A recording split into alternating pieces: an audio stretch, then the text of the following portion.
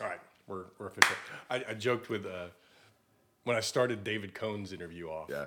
I think I started with all right or okay, and it's like I start every single one of these off with Some all right kind of- and okay, and I think Cohn and I agreed that that's all right and it's okay. Works for me. So here we are. I'm down. I don't know. I guess what I would call my old stomping grounds down in Friendswood, right? Yeah. It's Saturday morning at 9:00. I'm sitting here with Eric Langston, drinking coffee in his dining room. Yeah, man. This is killer, nice man. to have you. I love this.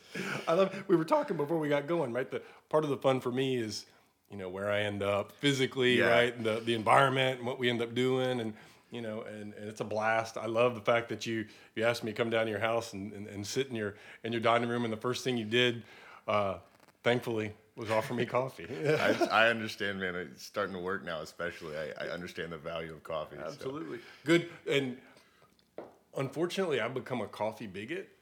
Oh, really? Okay. Yeah, which is bad. So when I'm at the house every morning, I have my whole beans, right, that I buy from some millennial hipster. Overpriced. Yeah. I gotcha. And I have my little manual grinder, right? Uh-huh. So in the morning when I'm taking the dog out to poop in the backyard, I'm grinding my beans. And then I go in and press a cup of coffee, right? Nice. But it's not nice. The problem is I've inadvertently turned into some hipster doofus, right, who demands fresh Some pressed high coffee. level of coffee. It's a bummer. I really want to be, I want to be kind of that proletarian, I'll just drink Folgers and it'll be okay, right? But it's not. That's all right. So yeah, a lot about coffee. I apologize.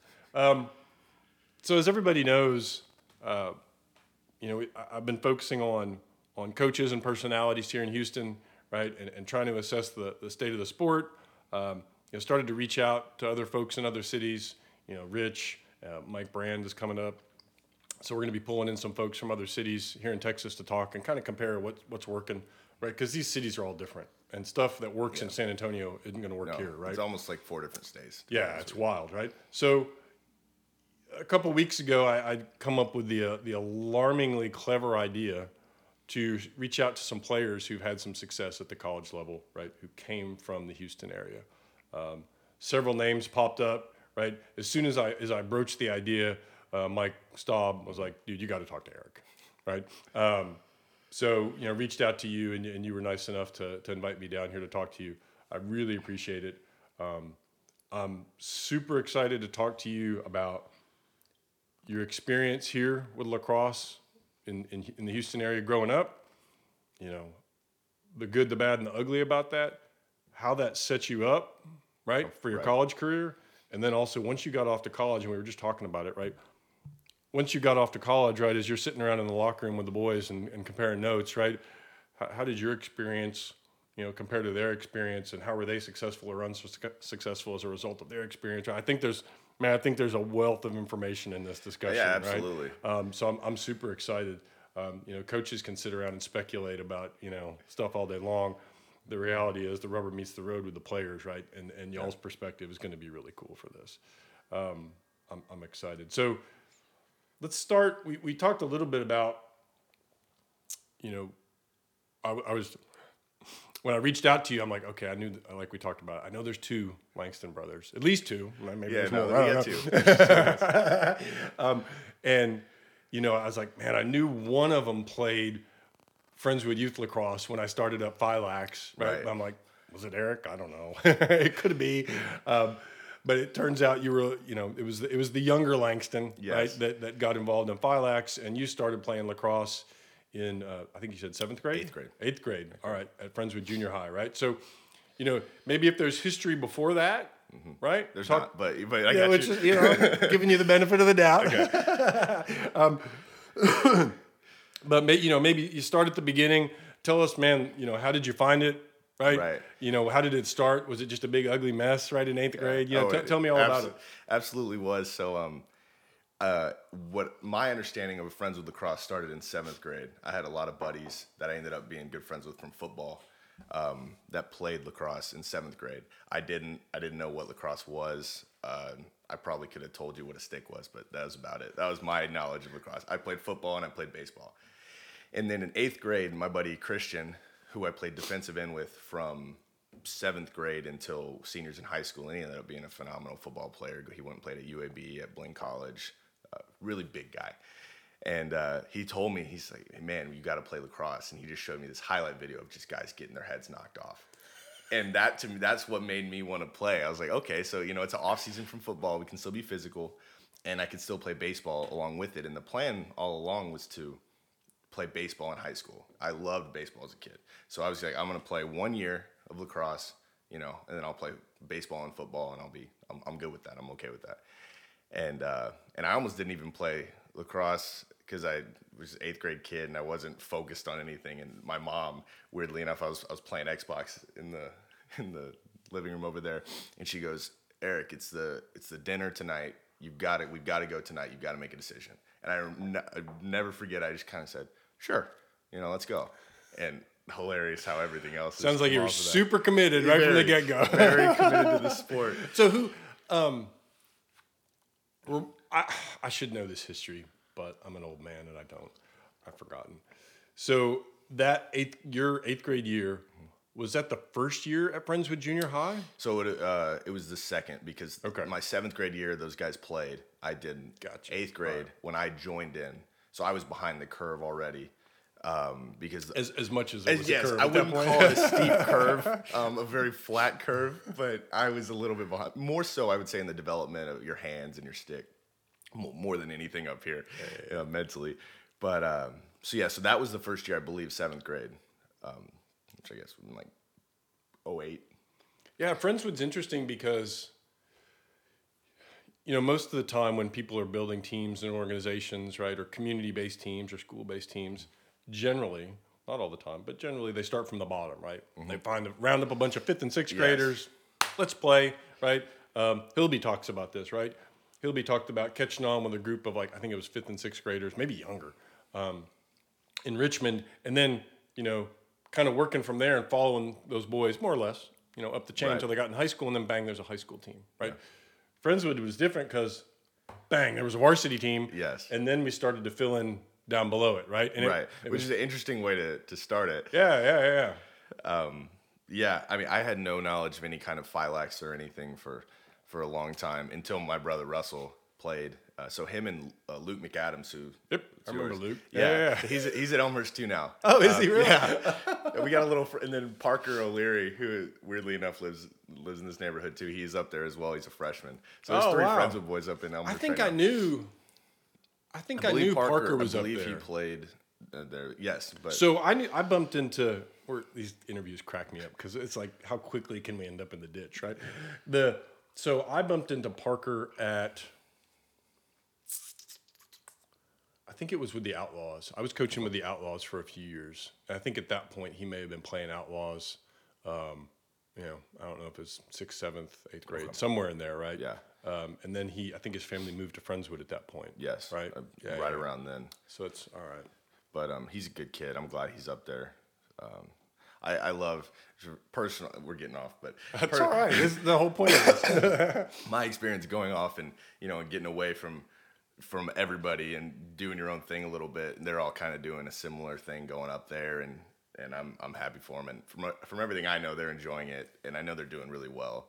I'm really excited to see Luke this year as a sophomore and see Russell and Parker as freshmen. So it's gonna be exciting. Yeah, that's cool. So back to 8th grade. I digress. Right? So 8th grade is my first year. I wouldn't call it much of lacrosse. You know, it's more just trying to hit people. But I loved it. I loved everything about it. I loved in football, the mental aspect of the game. And there's more to it, but you line up, you have your play, and then you're reading, and it's all fast. In lacrosse, as a defensive perspective, it's not set before the play. You know, every pass, everybody's responsibility changes, and it's constantly changing and evolving. And as little as I knew about that whole process at the time, I loved it, and I could see that I did. So that's with my boys, anybody I'm coaching, but you know, obviously my regular season team, my varsity and JV boys. I talk a lot about volatility, right? And that you nailed it, right? Football is a game where you can X's and O's, go down here, take a left turn, and the ball is going to be right there, right? Yeah, you set it up, it's snapped, and then it's go. Right. Lacrosse, what I love about lacrosse, and I talked about this with Rich Moses, right? Or the importance of feedback loops and shortening down those feedback loops because the game is so volatile, right? You can't be looking over here to the coach. No. Oh, do this. Oh, do that. Right. By then it's over. 2 passes in, whatever you thought you had organized, yes, is out the window. Yes, and right? yes, and offenses are designed to beat that. Right. We always talk when I'm coaching kids. I always say, if you can slide one time and recover one time. If you can't, you're bad. Like just being frank with you. Bad defenses can do that. If you can slide, recover, reassess, and then make multiple slides past that point, that's when you're good defense, and you become great when you have a perfect level of communication on top of that. And athletes don't hurt either. Yeah. But yeah, I could tell early on that I loved that type of thinking. So Friendswood's interesting because from the get-go, Steve and, then subsequently Gary, right, at the junior high level, they committed to, hey, this is going to look like a school sport. Right. Right. That was very important. And it was very important. And, those folks, honestly, I've got a history with both of them, and we butted heads on stuff. But, you have to appreciate the fact that they stepped up, they had passion, and they had a vision. Right. Right. I'm not going to argue that. Yeah, we talked about how important that is at a basis level. Yeah. So, their vision at that 8th grade level was, the coach is going to be a teacher. Mm-hmm. Teacher, school employee, whatever. 6'1", half dozen the other. Yes. In your opinion, looking back, right at the time you didn't know because you already admitted, right. I don't know anything. Didn't have a clue at the time. Looking back, good thing, bad thing? Did it matter at that age? Right. Well, for me, it was great because if we would have, I would say, if I had to pick, I would say start at the youth level, build it from there, because Friendswood still struggles with the youth system because of probably partially how it was set up like that, top heavy and focused on the varsity. Right. And you're not going to have sustained success if you are worried only about the finished product and less about how it gets there. That being said, I would have never played lacrosse had it not been for Steve Kirk setting it up where he said, let's get this established and then build it out. Right. So for my biased opinion, I'm glad it worked out the way it did. Because if they would have said, hey, we're going to start 3rd, 4th, 5th, 6th grade, build it up from there, I wouldn't have played. And honestly, I probably wouldn't know the difference. But I'm so thankful that it worked out the way it did. That's an interesting perspective, right? Because had they taken that traditional bottom-up approach, think of all the 2015, 2016, 2017 boys that came out of Friendswood and 2018 boys that come out of Friendswood to go in and play. All those boys would have been missed. Yeah. Right? Right. And again, that's an interesting perspective. It is. And, you wouldn't necessarily think about that. But, Taylor Nowak, goalie for us, went on to play at Hendricks, had a great career at Hendricks. Mitchell Pollen and Blake Rowland went and played at Texas Tech for 4 years. And Mitchell almost ran that team because they didn't have a coach. And it amazed me listening to him talk about just at a club level how much he had to do. And I was like, man, you guys really care, because it's we in Elmhurst put a lot of time in. I would say more than probably 90% of Division III teams. We put a lot of time. Everyone really digs in and cares. But it would be tough to say, like, hey, let's go in and do these workouts and these practices if we didn't have coaches on us setting that up, right? And so Mitchell's talking about it, saying how they organize that stuff. And I'm truly impressed with that level of dedication, not having a coach and a developed system around you. But those just guys, and then there's been guys after us that have gone on to play, Sansom's, for example. But, yes, most of us, my whole class in general, Jake Jones, who was best high school player I ever played with, best friend all through high school, great kid. But he probably would have played because of his Uncle Mike. Yeah, I had that discussion with Donley, dude. Yeah. I'm with you. Jake Jones is like this little pearl that nobody knows about. Yeah. Right? Yeah, kid was incredible. Kid was absolutely incredible. And he went and played a little bit at A&M, but he said, he never wanted to go play off in college after a couple years, and more power to him because he's doing great with school and everything. But that kid was something else, and Staub and I always joked about throughout senior year, like it was kind of like, we're gonna dodge with Jake, and then you're gonna have to try to stop it, and then we're gonna play decent defense on the back end with me, Mitch, and Taylor, and Blake. Blake's a phenomenal defensive man. No one knew about him, and by his senior year, phenomenal offensive threat too, because he was just a big dude that could dodge down the alley. But that was it. Jake's gonna score. We're gonna try to hold you to under 8, and that's our formula. Jake was phenomenal. Yeah, he was fun phenomenal. to play with. So it sounds like you landed in the eighth grade program at Friendswood Junior High, right? It sounded like you were kind of balancing baseball. What am I going to do? At what point did you say, baseball, not so much? So weirdly enough, I can tell you exactly. We were playing River Oaks. It was probably our 5th game. So at this point, I had a little bit of my feet under me, and we beat them in overtime. And I remember it was the overtime face-off was happening.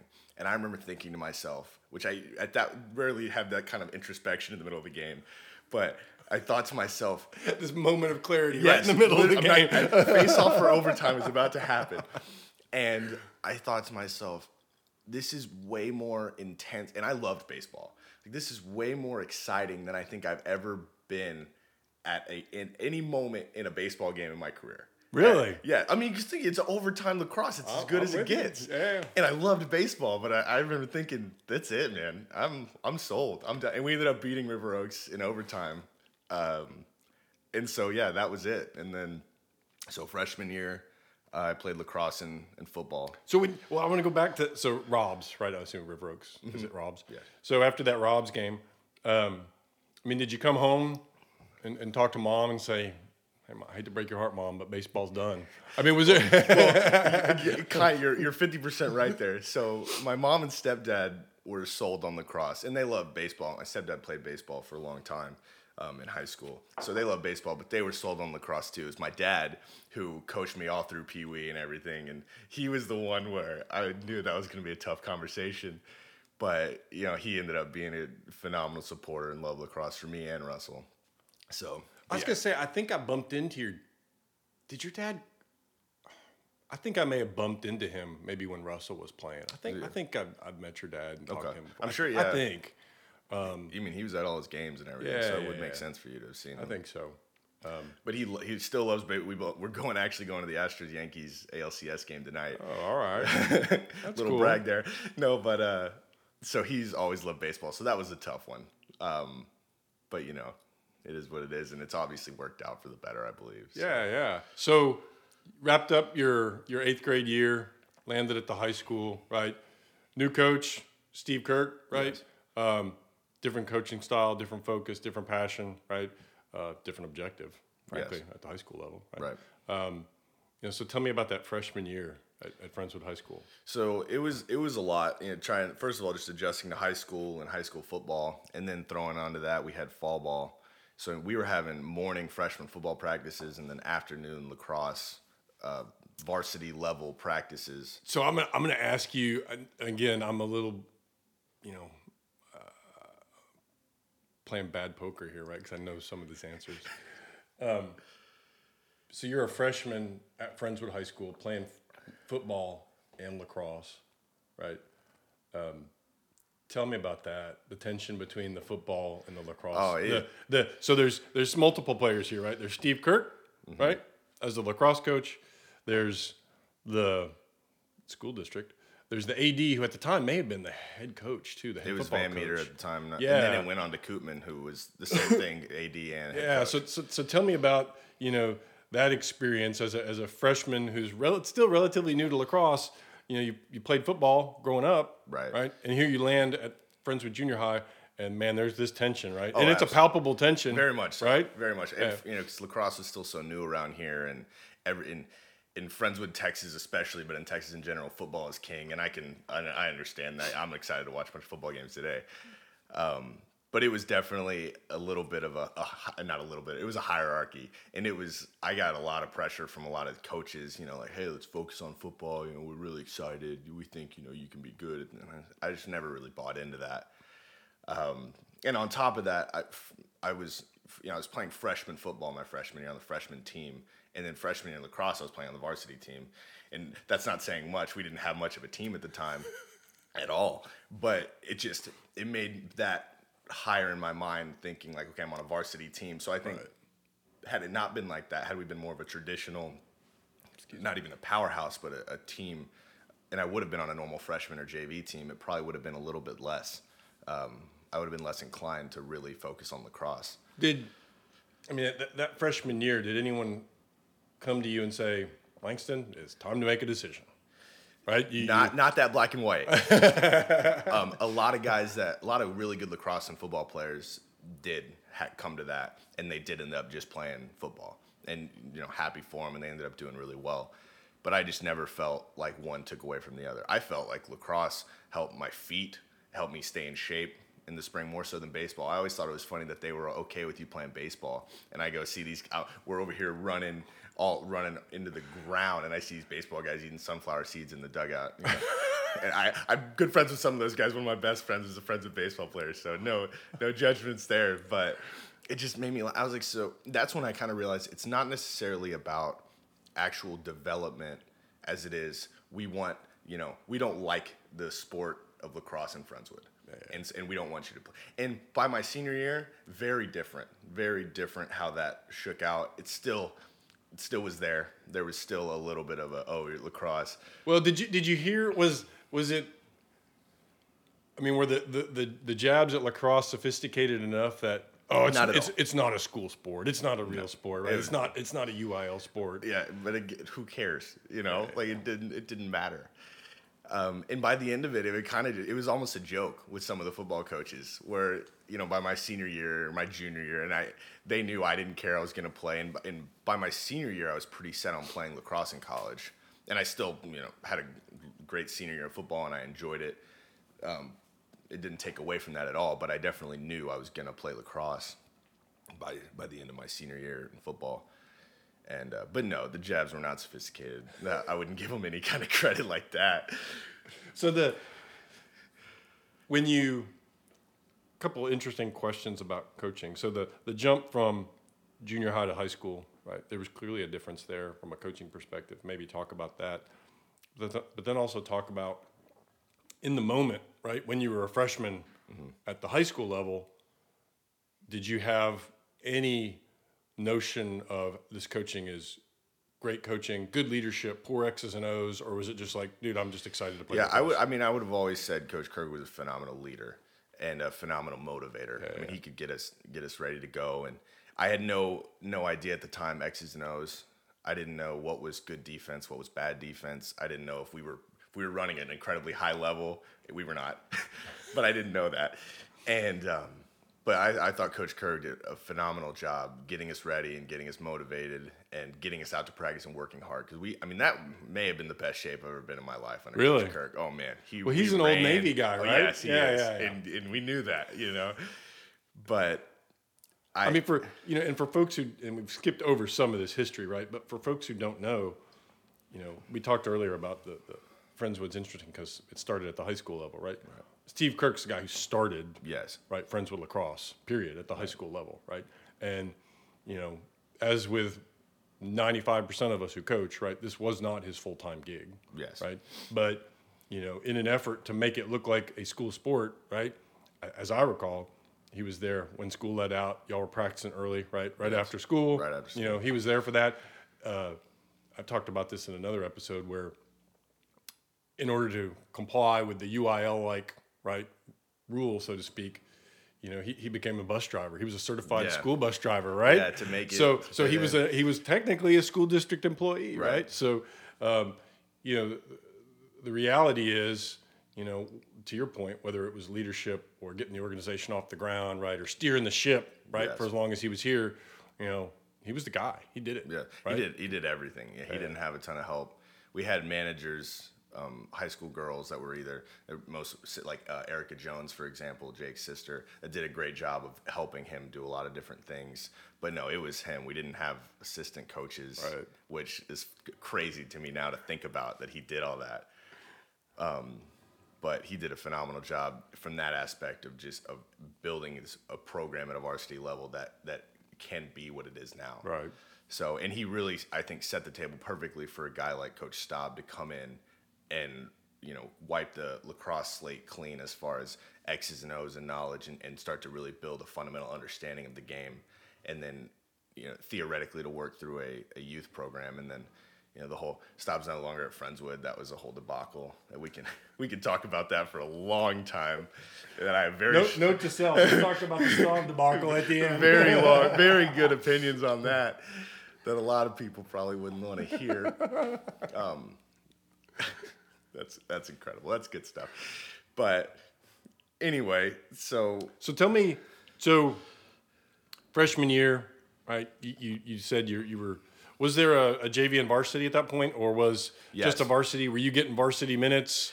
Right. So, how did your season itself go? Right. So we had a play-up system, is what Coach Kirk called it. So we had a JV and a varsity team, and they were about 5 or 6 kids that were what we called play-ups. So you played on JV, and then you suited up for varsity. And at that time, you could still play. Right. There may have been a minute restriction, and you never really played but you suited up for varsity, and you practiced all the time with varsity. So you were developing at a much higher level, and then going down. And so Jake was on varsity. He was a freshman on varsity, and I was a play-up for the fall and early spring. And then I remember thinking, I was kind of mad because we played one tournament. It was the Clear Lake tournament. And I was ticked because I did not get in for a single minute the first day. And I remember being I was so frustrated because I had never experienced something like that really in a playing career. And so I remember thinking, why am I just not on JV? Why am I up here on varsity to not play? I was so mad. So then a couple weeks later, we played. Coach Kirk brought Jake and I down for a JV tournament to let us get a lot more minutes because Jake wasn't getting a ton of minutes at that time. And we played really well in this JV Strake Jesuit tournament. We had a great time, and that's when it kind of clicked for both of us. We were like, okay, we belong up here. We can play with these varsity guys. Right. And then after that tournament, I wasn't a play-up anymore. I was just a varsity guy. So I never actually, when we went into the spring season, I wasn't a play-up. We were 2 varsity, which wasn't that big of a difference. And then, so Derek Cheatwood, his name, phenomenal, one of my really good friends in high school, great defensive tackle and a phenomenal pole, very smart, very quick guy. He got a concussion and was out for a chunk of the year. So that put me for the first part of the year. So that put me in to start. And then Tanner House, who was a phenomenal, Friendswood's best pole for a lot of my time there, who's a senior, I guess my freshman year, so senior, he was academically ineligible, which again, he shouldn't have necessarily been, but we were trying to be a school program, so we had to have school rules. But so he was out for the whole first half of the year. And so Cheatwood gets back from the concussion, he goes out for grades, and so it just seemed like there was this and then when Tanner finally came back for the last 2 games of the year, I was just kind of in that role, and so we were rotating at that point. But for 90% of the year, somebody was out, and so I was the third pole. And so I played my whole freshman year. Oh, awesome. But it was at the expense of these older guys going down for different things.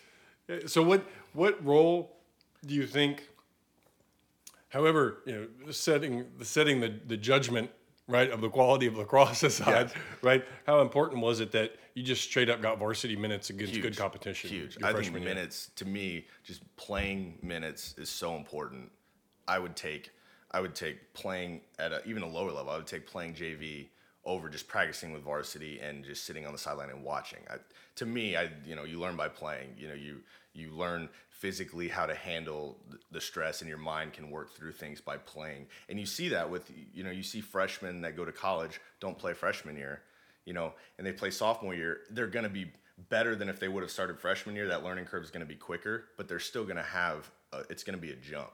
Right. So to me, playing those minutes is what makes the difference. And so I was very, very thankful that it worked out the way it did. So I think you mentioned that freshman year that Steve was the only coach. He didn't have any assistants? No, and then sophomore year is when Coach Staub came in. Gotcha. All right, cool. So going into your sophomore year, were you still playing multiple sports? Yes. Let me back up. In between, I missed this. In between your freshman and sophomore year, what year was this? So it would have been 2011. 2011. Were you playing summer ball at all? For lacrosse? Yeah. No, I wasn't. I was football. I was focused on football.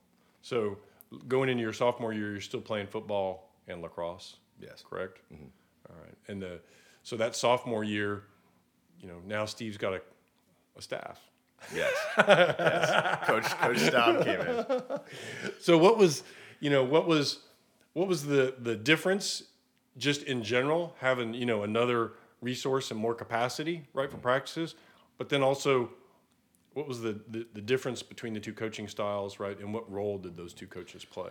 Right. So for most of sophomore year, I didn't even know Coach Staub very well. So he ended up taking on the JV role his first year. So I didn't know him very much until the very end of the year when we were kind of going into playoffs.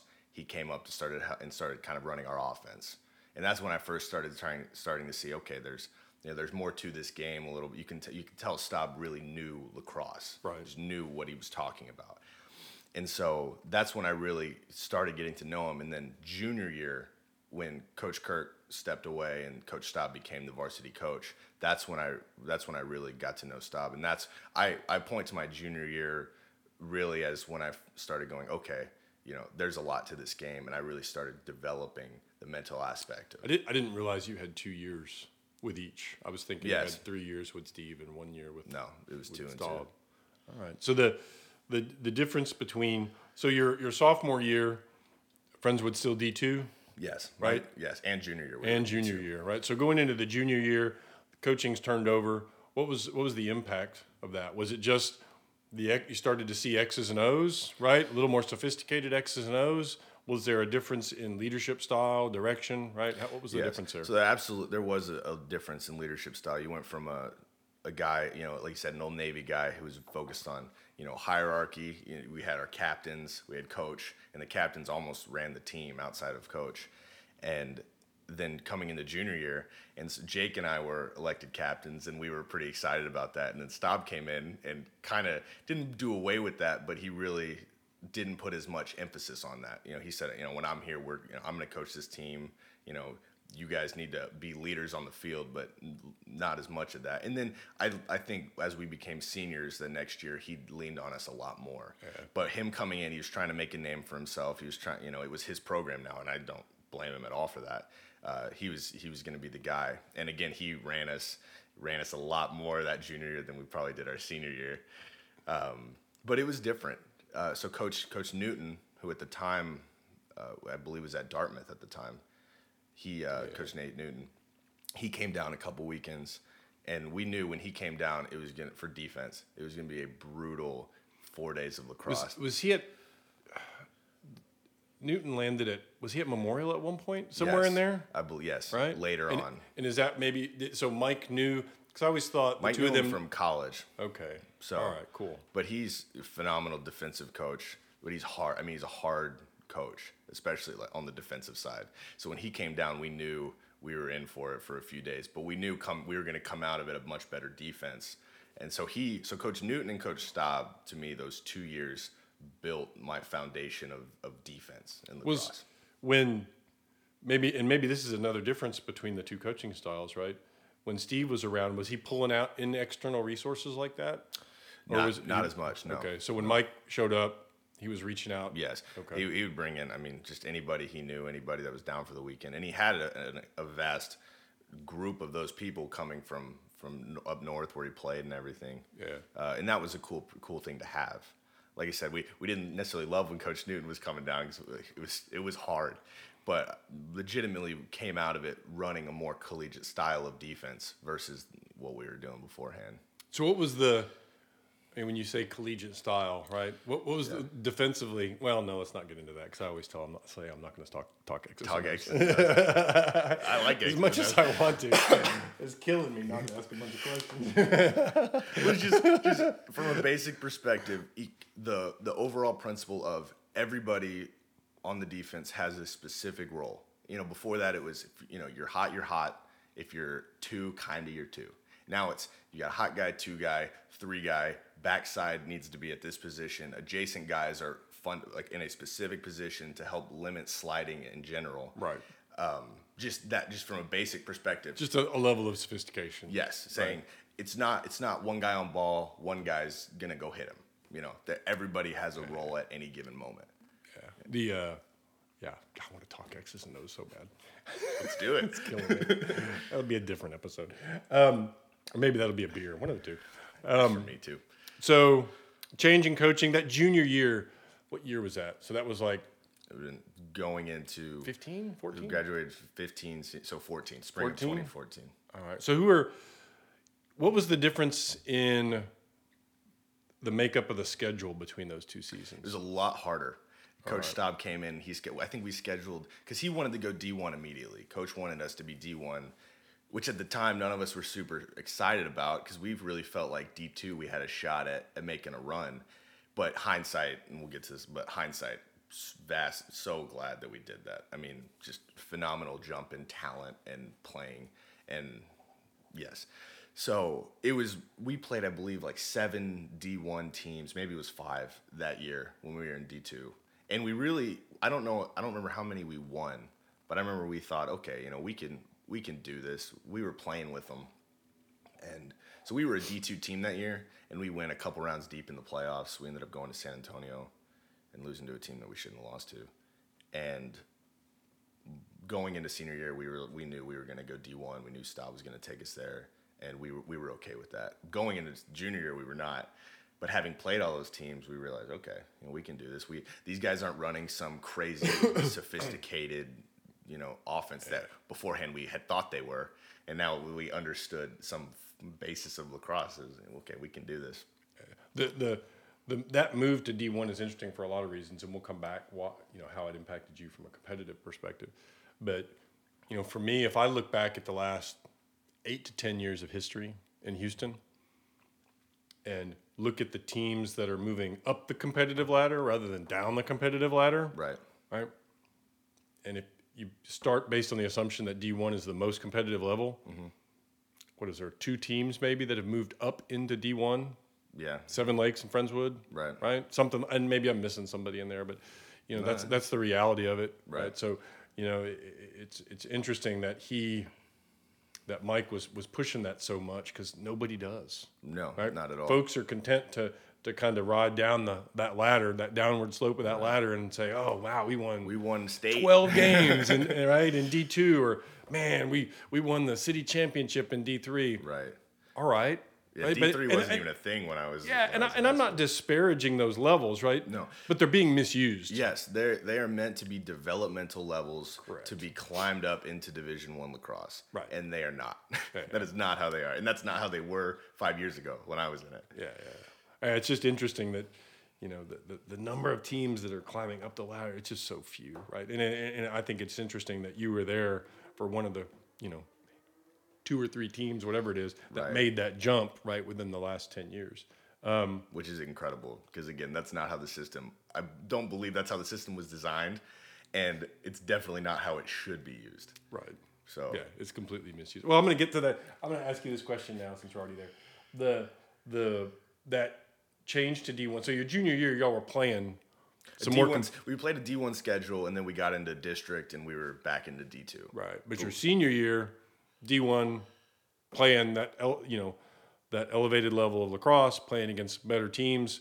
So what was the importance of that senior year in your development?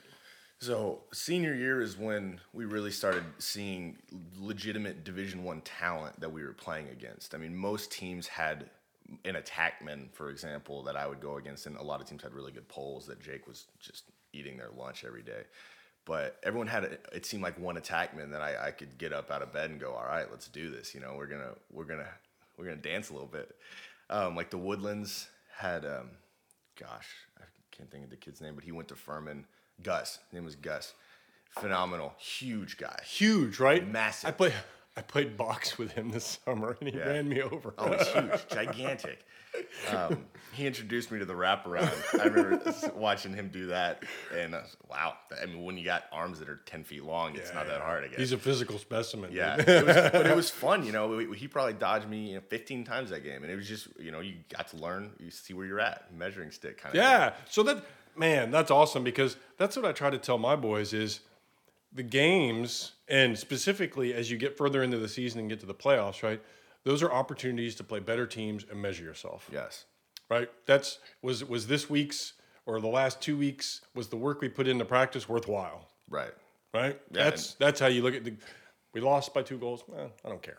right? Did I measure up? Did the team measure up? Did you get right? better? Yeah. Did you get better at the process of? And that's why I love this your senior year, that jump to that more competitive a level of lacrosse, because that's what that is, man. Yeah. Right? And what, man, we missed the playoffs senior year we were the next team out, so we didn't make it. But we lost, I don't know the exact number, but legitimately like 6 or 7 games in overtime or by 1 goal. We were just right there. We just seemed like we couldn't get there. But it was good because we were all getting Taylor in the goal was getting much higher quality of shots and of dodges.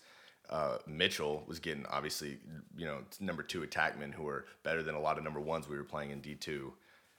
So it was good. It was very good. And I loved about it. I'm not kidding. Everybody had somebody that was either going somewhere in D1 or should have been going, to a high level, mid level D2, D3. Did your teammates going into that senior season, did they all look forward to that change to D1 and that level of competition? Did they perceive that as a positive thing, or were there boys that were like, "Oh, this sucks. We're not going to win the city championship"? Right. I would say it was a combination. My group that I've talked about, those kind of 5 guys, we were all really excited about it. And then the rest of the team was probably 50-50, you could say, between, oh man, I liked scoring goals against these crappy teams versus now you're not going to be able to do that. So it was a mix for sure. And we were mixed before that, so it wasn't until really senior year that we felt comfortable with it. Did those other boys, right, in that who were either ambivalent or opposed to it, as your senior year went along and you were playing better teams, right, and the level of your play was rising as a result, did those boys come around? I would say for the most part. There's always going to be those kids that just still want to go score 10 goals on some terrible, poor kid that's just picking up a stick for the first time. Right. But I would say 90% of the team, by middle of the year, was thinking, we can hang here, we can do this, and it's fun. Yeah. That's cool. Yeah. That's awesome. I love, like I said, I love the player perspective on that, right? Because I enjoy the fact that there were players that kind of came around. Right. Right? Yeah, absolutely. It's like rather than just shrinking in the face of it, going, "This sucks." And again, right? and we came around to just before, junior year is when a good chunk of our team said, "Okay, we can do this." And then I would say the rest of them, as we did at senior year, because we were a much better team senior year, I think. So that was exciting. But man, I love some of those matchups. Like say Gus, Kincaid had it. Andy Sullivan, I think that was his name. Sullivan, maybe that's not his first name. Really good. Yeah, attacker. I think there were like 2 Sullivan brothers, maybe too. Yeah, at Kincaid. I played one of them. Yeah, Kid was good. We played Highland Park in the Woodlands. Woodlands tournament. And they had a couple attackmen that were the real deal. That was fun. Yeah. They had a couple middies actually that were just ridiculous. Just fun to watch, guys. That's awesome because we're sitting here and as you're talking about the level of competition, right, and what it meant to you, it's like when I talk to Donnelly or some of these guys, and they're just like oozing passion, right? So we're sitting here, and I'm sitting here, and I can see, right? You're like, you're fired up. It's like, man, those are good times, dude. There were games where we got our asses handed to us, and guess what? That's okay. Yeah, and right? that's fine. The level of competition was high, and we got better throughout that game. Yeah.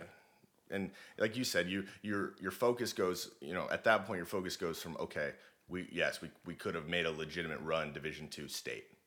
Cool. Instead, I feel 10 times more prepared to go play college lacrosse. And I take that any day of the week. When did you make the decision, and how did you make the decision, at least in your brain, not necessarily signing on the dotted line, that you were going to play at the next level? So my senior year, going into my senior year, we went to Southern Combat, which is in Birmingham, Alabama, kind of like a T99, a much smaller T99, but a lot of college coaches were there. And I really hit it off with a few coaches. The Hendricks coach, Fox, now he's at Whittier. Yeah. A little bit of a step up in scenery out in Whittier. But he loved him. He was my coach for my team. He was awesome. And then we ended up all going and visiting Hendricks. And then Coach Morrell, who's the Elmhurst coach, I'll never forget, I'm with Coach Fox, and we're going up to Coach Morrell, who I didn't know at the time, which is funny to think about now.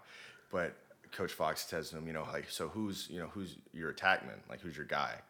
And then Coach Morrell kind of looked at me and goes, why? So you can put this guy on him? And so I kind of shook his hand, like, nice to meet you. And he goes, oh, is that the Gate Ice? I was like, yeah, it is. I was proud of my stick. So he goes, can I see it?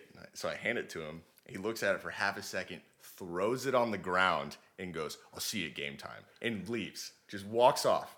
And I remember thinking, who is this guy? This is awesome, right? Like, he's so juiced up. And and then, I ended up going to play for him for 4 years, and it was awesome. Weird, but yeah. So that tournament really playing some high level. So that was after your junior year? Going into senior year. Into your senior year. That's when I really started to think, okay, I want to play lacrosse at the next level. And I was still, after that, I was still very much focused on football come football season. That was, that was always my first, in high school, football was my main priority, I would say, even until that point. So when you made that decision, it was before your senior year. Mm-hmm. It seems like your senior year experience was pretty impactful. Yes. So were you like, yeah, I want to play, and maybe by the time you got done with your senior year, were you like, not only do I want to play, I know I can play. Yes, right? I'm confident that I can do this. Yes, right. Yes, you add that level of I know I can versus just wanting to do that. Right. Do you think it would have been different if that senior year you would have just stayed maybe in that less competitive Absolutely. D2 bracket? And even if I would have ended up at Elmhurst, regardless, I wouldn't have been nearly as ready to do that, and I wouldn't have felt like I was nearly as ready to do that because we wouldn't have played anybody that was nothing against some of those guys, but just you're not playing the same level of guys that you're going to play playing in D1. Yeah.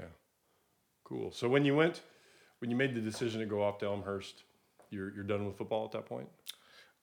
So I played my fall senior year football, and then January, I went up. I decided to do a visit in the fall up to Chicago, up to go to Elmhurst. And then Coach Morrell just never really got back to me. And knowing him now, he just gets busy with things. But at the time, I was like, oh, man, I guess he just doesn't want me to come up there anymore. And no big deal. So I didn't get a plane ticket. We kind of loosely set a date and then just never confirmed it. So I didn't do anything. It was my bye week in football. And so then I get a call like 2 days before. He's like, all right, hey, man, we're excited to have you up here. Well, Coach, I'm not coming up. I didn't have a plane ticket. And at that point, I had almost leaned toward just going to A&M, doing the club thing. And I love A&M. My mom went there, so I had always had good ties to there. And he basically said, listen, I just come take a visit. He said, come take a visit, and then I won't pressure you, make your decision kind of thing. And so I went up to Chicago in January. Oh, that's perfect timing. Exactly. And I still loved it. I loved the campus. I loved the guys. It was awesome. And from that point, so January of my senior year, going into senior season, I had pretty much decided I was going to go to Elmhurst and go play lacrosse. So what role did lacrosse play in that Elmhurst decision? Right? Was it an aspect of the decision? Was it like, man, this is why, right? Yeah, I loved the campus of Elmhurst. I loved the school, and they had a good business school, and the team, which I guess you'd lump into lacrosse. Loved the team. So, but I wouldn't have gone up there had it not been for lacrosse. I probably would have gone to, if I was just looking at school, I would have gone to A&M or some other school around here. Yeah, it's one thing, I try to tell boys, because I think sometimes the message gets to boys, it's like, well, you need to make sure you'd go to a school that, you'd go to if you weren't right? If you weren't playing lacrosse or if there wasn't a lacrosse team. And I get that, but I also know that you only get to go to college once, generally. Yes. And you only have the opportunity to play college sports once. Right. Generally. Right. So it's valid to factor that into the discussion, right? Yes. In the decision, in my humble opinion. Not that I know anything, right? So, I was curious what role that played, right? Yeah. And I agree with that, with what you're saying, in the aspect of you want to go to a school that's going to prepare you to get a job. Because in the end, that's the end. Right. And I felt very confident that Elmhurst was a good enough school. And I wasn't going to some crap school, some crap D2 school just to play lacrosse, and then I'd have to sell my national championship ring to pay the bill. But part of that preparation, right, for a job or being a citizen is or being on a team. Being on a team. I got my job I have now. I probably would not have gotten had it not been for being on a sports team. I mean, guys look for athletes, and if I was in a hiring position, I would. If I've got two identical resumes, but one guy played a sport, I'm going to take that because he understands, taking orders. He understands being on a team. He understands doing things that he doesn't necessarily always want to do. I put tremendous amount of value on that. Yeah. So let's go back to I'm not sure we're going back. We're all over the place. It's okay, though. Your freshman season.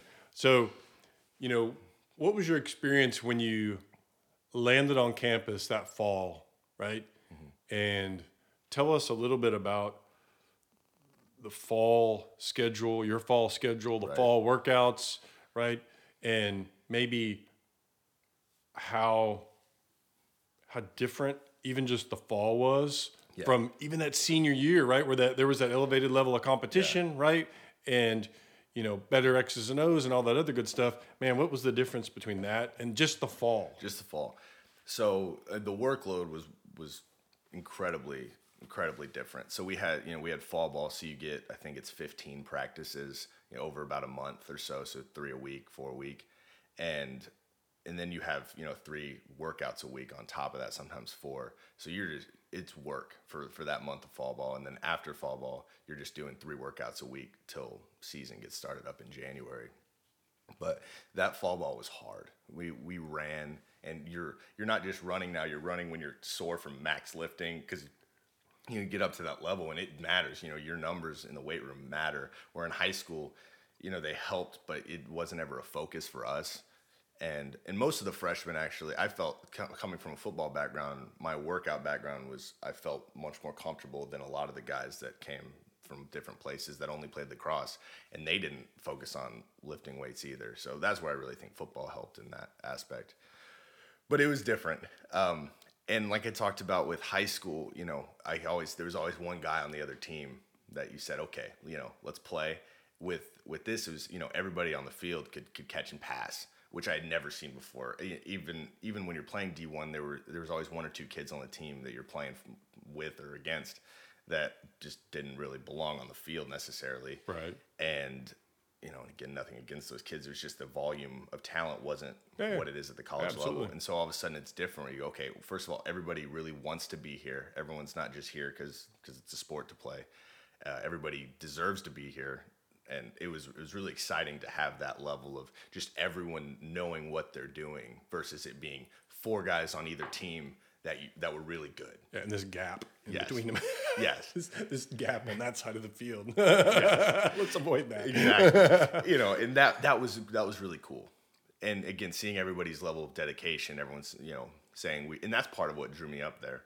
It wasn't just some club, hey, let's get out, let's roll the ball out. Coach is gonna be on you. He's gonna make you a much better player, practice in, practice out, and everyone is gonna try really hard. Yeah, what's interesting, just from a mentality and athletic perspective, right? So you played football at a competitive level all through high school, so you just kind of said, hey, that set me up for this, right? Where I'm willing to bet there was guys that freshman year who were lacrosse kids their whole life. Yes, absolutely. Right? And majority of them. Yeah, so there was different but the same, right? They came equipped, but equipped with a different set of tools. Yes. Right? You came equipped with, I've been working hard my whole life. There's nothing new here, right? Yes. and the level of athlete that we were playing against come season never scared me, because I played against 300-pound tackles that were just terrifying human beings. But to me, football helped me almost more than lacrosse, I would say, for collegiate lacrosse, because I felt confident physically and I felt with the level of competition. But as far as X's and O's, Staub and Newton really gave me that foundation. But Coach Morrell just blew me away freshman year fall, just being able to. Did the other boys on your team, did they have a better background in X's and O's that gave them an advantage, right? Right. Did they have an advantage in that regard? Predominantly, I would say no. I would say we were all pretty similar. I had a guy named CJ, he's a graduate assistant up in Elmhurst right now. He played at St. Thomas Aquinas down in Florida. It's a phenomenal lacrosse program. Their football programs ranked nationally with their lacrosse every single year. Just phenomenal private schools where the Bosas played. So he definitely had a background of playing with 2 lines of Division I poles and middies. But as far as a legitimate X's and O's, no, I would say none of us, because none of us came from legitimate lacrosse hotbeds. And Coach loves pulling from all over the place. I love it. My best friends now are from Florida, Minnesota, Wisconsin, Southern California. I'm missing St. Louis. and that's awesome. But they weren't hotbeds. No. But I mean, it sounds like he was recruiting smart players, right? Absolutely. Because or athletes or size, because he knows he gets you there. You're a smart kid. I can teach you the X's and O's. And that's right? the bottom line, is guys that can take coaching, guys that are smart enough to be able to use that to get better. But for the most part, I wouldn't say there were a ton of kids that came in and said and felt confident that they knew what they were doing out there. I mean, it was all, the level of high school lacrosse was not necessarily great X's and O's wise going in. Right. Yeah, I've had a couple discussions with some of my former players, right? They go off in their freshman season. You kind of have to talk them through that a little bit, because I think they go off thinking, kids are going to be better than me. Kids are going to be smarter than me. Kids who have played more lacrosse than me, right? And, you mix that into the cauldron with, you're a freshman away from home. Right. Right. Yeah, there's a lot to that. It's tough. And you got to talk those boys off the ledge. It's like, you're a phenomenal athlete. You're a smart guy, right? Don't get frustrated. Don't get scared. Stick with it. It's going to be, just get through this freshman year. I promise. Right? Yeah. No matter where you go, if you're going D1, D3, or anywhere, the coach is going to want guys that can listen to what he's saying. Coach is going to want guys that can tailor their game, even if you come in polished. Every coach is a little bit different in how they want to teach things. So in the end, it's going to come down to how well you take coaching. Yeah. Absolutely. Yeah, that's awesome. So what kind of success did you have individually your freshman year, and what kind of success did you have as a team your freshman year? So as a team, we went to our conference semifinal our freshman year, which was, so 4 teams made it. And the semifinals was the first round out of, I think, 7 at that time, maybe less. I should know that. But so we didn't have a great year. We played a lot of good teams. Coach Morrell came from Staub's point of view of, we're going to schedule our out of conference 10 times harder than our conference, which I love, and I would do the same thing. And so we didn't have a great year. We may have won 5 games that year, maybe 5 and 10 or something. Again, I should know that. But we went in, we got beat pretty bad by Carthage in the tournament, or I'm sorry, in the regular season, and then we played them in the tournament, and we lost by 1. Just a last second ridiculous no angle goal. I still don't know how it went in. I'm still mad about it. It seems like a very personal thing all of a sudden. It's extremely personal. I still do not like Carthage at all. And they don't like us, and that's okay. But we had never beaten Carthage at that time. And so that was kind of our first time where we can get these guys. And they at the time had the defensive MVP of the conference, who's a phenomenal LSM. And it was really cool to be on the field with that guy. And great guy. We talked a little bit after the game. But so that was kind of and Carthage was just always a phenomenal defensive team. They still really are. Their coach prides that they're kind of we're not going to slide to our polls because we're better than you. And I love that. I love that mentality. And they've been really good at it for a long time, until recently. And but yeah, so there's a kid. Oh man, I've forgotten his name. He was a goalie at Houston Christian. I think he went to Carthage. I'm assuming he's still there. He's a goalie. But what's his name? I don't know. I hadn't heard of a Houston Christian kid going. I can't up there. remember. He might have though, because there's a lot of Houston and Texas kids starting to get up there into that CCIW and the Midwest, which is really cool. But yeah, so our freshman year, we expected to be better. I think our upperclassmen kind of hyped it up a little bit, because we kind of came into the season thinking we were going to be the guys, and we were not. And at that point, Elmhurst was that was only 4th year, and we were still a pretty new program. Oh wow, I didn't realize that. Yeah, so we were developing it. So you still had boys on your team who were probably the original group of boys? Yeah, so from what I understand, the first, our freshman year, the seniors were Coach's first guys that he brought in. All right. So, and again, I could be totally off on all that. I don't know if anyone listening is gonna fact check me there, but Elmhurst lacrosse was very new, so we were not. We definitely moved it up in 4 years. So did you get that freshman year? Fall was hard. Got into the regular season. Did you see legitimate playing time as a freshman, or were you? I started all freshman year. Oh wow! So and again, that speaks more to the fact that we were a newer team. I didn't just come in and start ripping out starters. We just didn't have that level of play. And then I got all conference that year as well. And what's amazing to me is that freshman year, our all conference team, you put that against my senior year all conference team, and this senior year would blow them out. It's just the whole conference Grew tremendously. Yeah. So, and that was exciting to watch and be a part of. So, Did at any point, maybe since it sounds like the regular season went pretty well for you, maybe during the fall, did at any point were you like, this sucks, I don't want to do this? I'm our first practice. I'm having second thoughts. For the most part, no. The first week of fall ball was just terrible. I mean, I was not ready for that level of conditioning. I was, trying to balance school, which is a step up, obviously, going to college. Right. I was not used to working out that intensely and practicing that hard. In football, you have your off season. I mean, I guess in the off season, it's a similar type deal, but it wasn't to that extent of where we're working out extremely hard and then going out and practicing, the hardest practice I've ever done as a lacrosse player. And that was, for a month. So that was tough. That was really hard. And that's pretty much echoed through all of freshmen feel that way, which is probably a good thing, that it's a step up and you got to understand it's a different level of commitment. Yeah. But no, I would never say I was like, I'm leaving, but there were times I was like, this is tough. I don't know if I'm cut out for this kind of thing. I forgot who I had this discussion with recently. It was a player. And I tried to explain to them, I said, you got to remember that when you go to the next level, at the college level, you have a coach who's married and has 2 kids, and this is how he feeds his family. Yeah. Right? It matters. So it's not, hey, let's ditch practice today, or, oh, hey, that's not a big deal, or, hey, I'm not going to take the mindset or the culture seriously, or right. Or who cares about the details. It's like, that's how he feeds his family, man. Yes. It's a different world. No, it right? is. And every aspect of the program is different. And it was good. I loved it. Once you get used to the level, once your body, and it's probably not ready until maybe even junior year, but physically, once you're not necessarily worried as much about just running every day or the workouts, then you can really start to enjoy it and enjoy the process of that.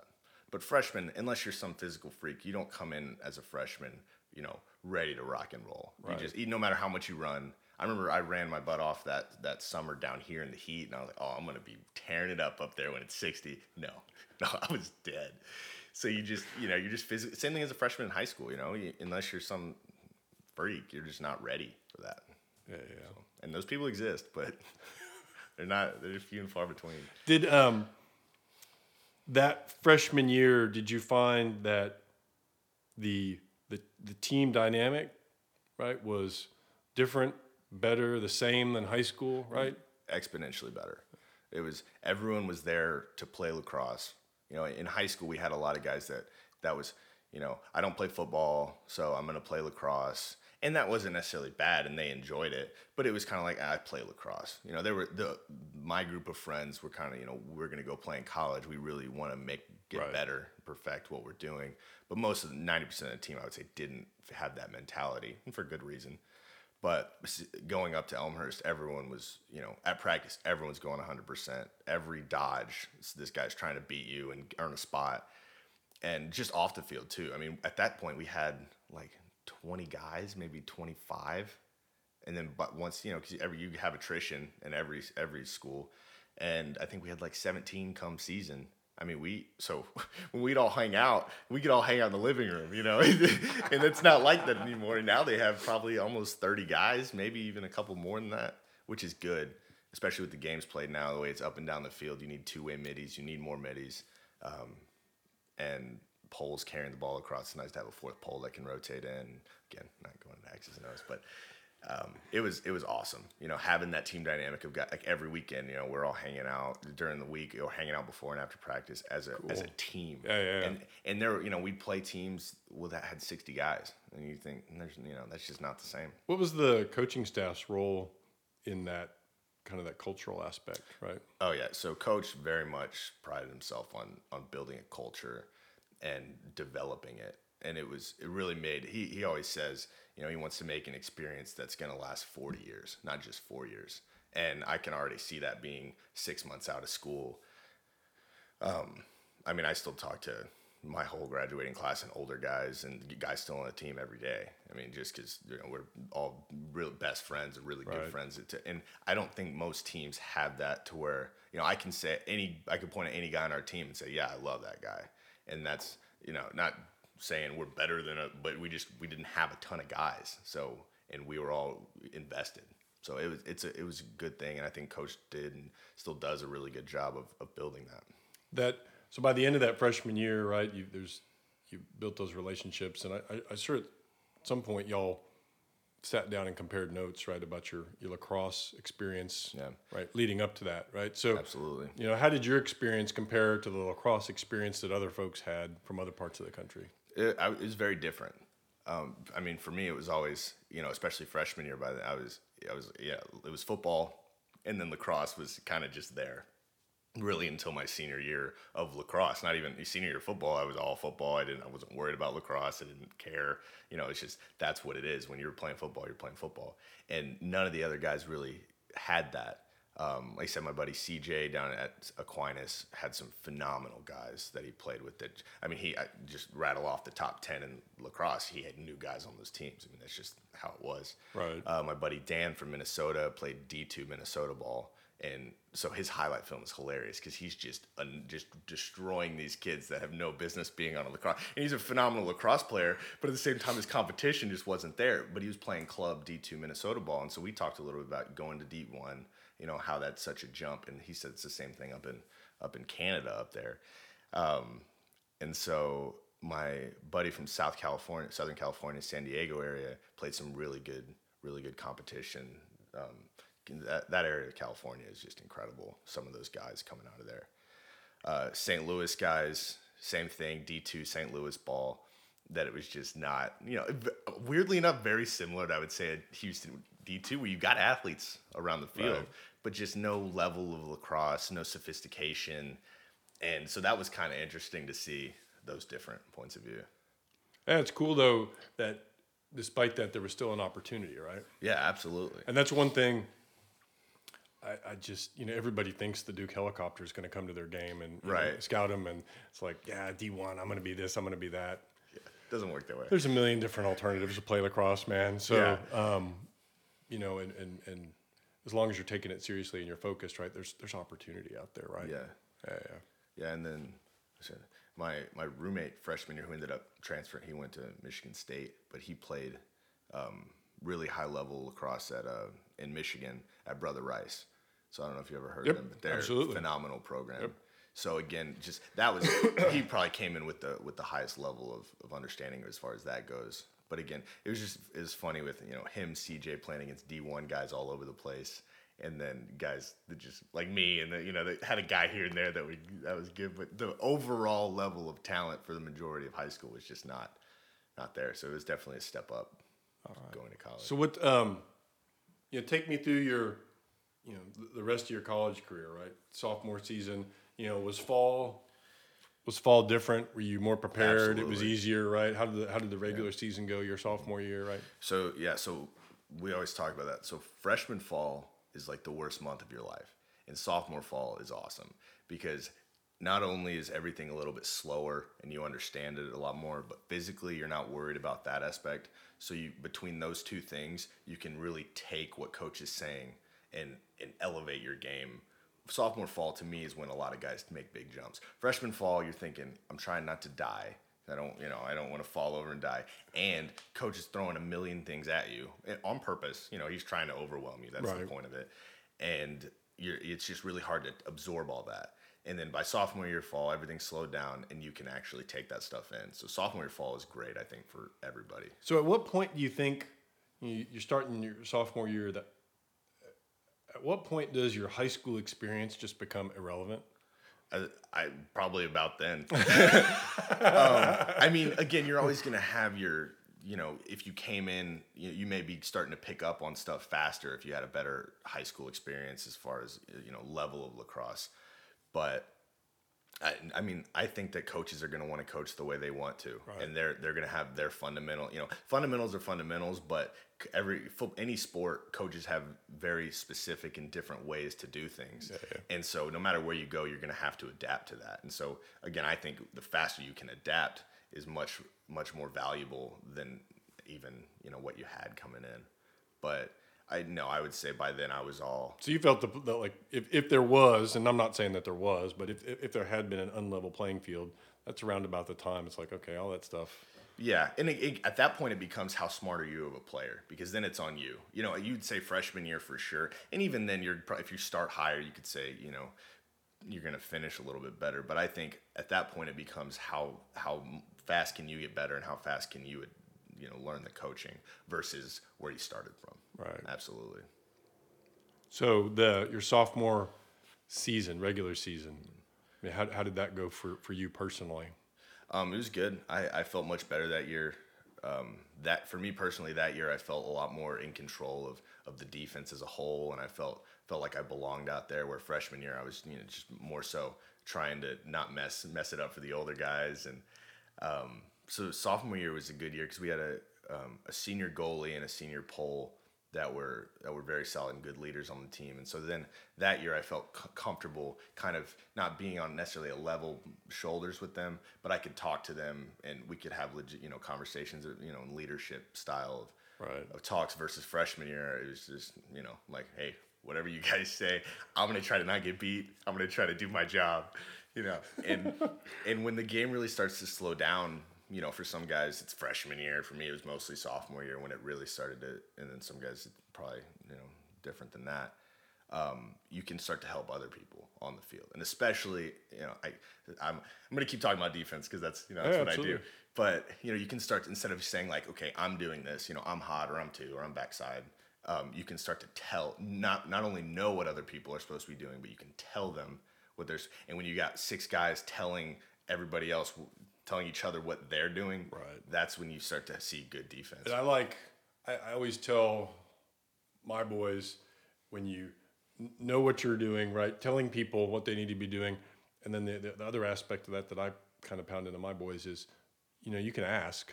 Yeah. And what I mean by ask is, hey, where's my push? Yes. Right? Where's my help? Yeah. Right?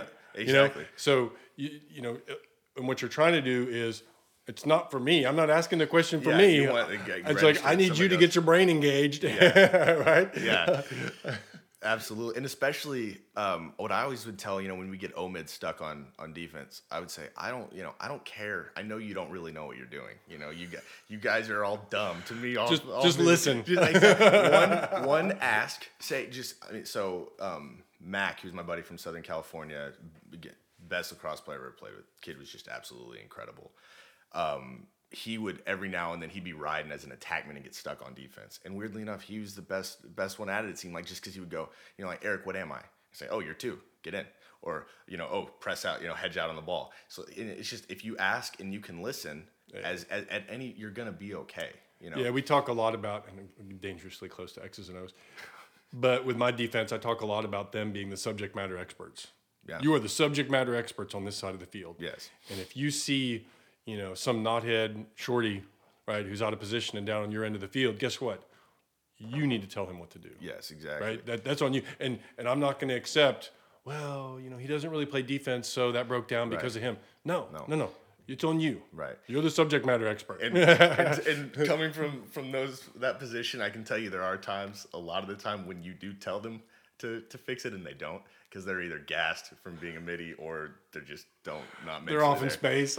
but it comes back to the fact that, like you said, you're a subject matter expert. If you're not 100% confident and don't have to think about what you're doing, you can't do that. Okay. That only comes from you. I know what I'm doing. Not worried about, I'm not thinking, crap, what am I here? It just, that, then that next step takes place. So you think that came to you that sophomore year? Oh, yes. And it gets better each year. I would say by junior year, I was extremely confident in directing traffic. Sophomore year, I think the confidence in myself, knowing what I was doing, was solidified, and I could begin to make that. And freshman year, you're all worried about, what am I doing? How do I do my job, and you can't elevate the defense as a whole when your mindset is there. So that progression that you just described as a player from freshman to sophomore to junior, was that pretty typical for your teammates as well? I would say so. I'd say by junior year, you're an upperclassman. You're a leader, whether you want to or not, or whether you're vocal or not. And there's all kinds of different leaders, and there's, validity to all different ways to do that. But yes, I would say by your junior year, you should know what you're doing, and you should feel confident telling other people what they're doing and what they should be doing. I'd say most of the guys felt that way. Yeah. How did the team do your sophomore year? We did better. We had a couple more wins that year. Same thing. We lost in the conference semifinals. We lost to Illinois Wesleyan that year. Illinois Wesleyan. We were the 3 seed that year though, so we bumped up a seed. Illinois Wesleyan that year was ridiculous. They had a legitimate D1 caliber offense.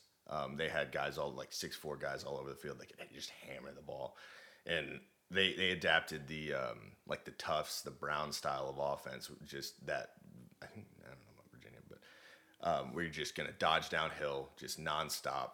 Just go, and it's very difficult to know what you're doing and to know what everybody else is doing because it's supposed to be chaos. And they're gonna shoot the ball 60 times, 70 times. They're gonna turn the ball over 20 times. But the thought process is it doesn't matter. We're gonna score more than you. So if we give you more possessions, we're gonna get another possession. They had a phenomenal face-off guy, so that combination worked really well from them.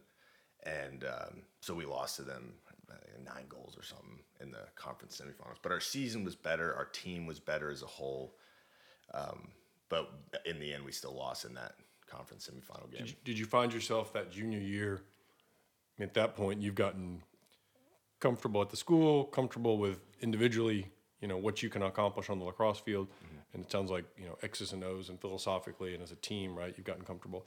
Is that the point at which you found yourself maybe grabbing a freshman and saying, hey, yes, here's the ropes. Exactly. Right. Here's how things work. This is what you need to focus on, right? On and off the field.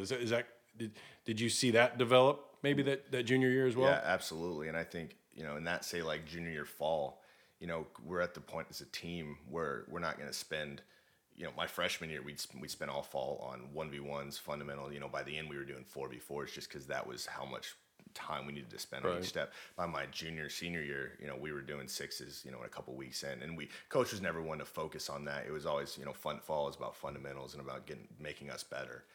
But we learn things faster as a team. So as a freshman coming in, it's harder, I would think, because we're not spending 3 practices doing the same drills like we did freshman year. So it is, as an upperclassman, it is your job there to bring them along, and you're going to have to spend more time helping them because they're not getting as much time in practice from coach on the fundamental basic things. For good reason, because most of our team, was confident in those things. Right. You didn't need to.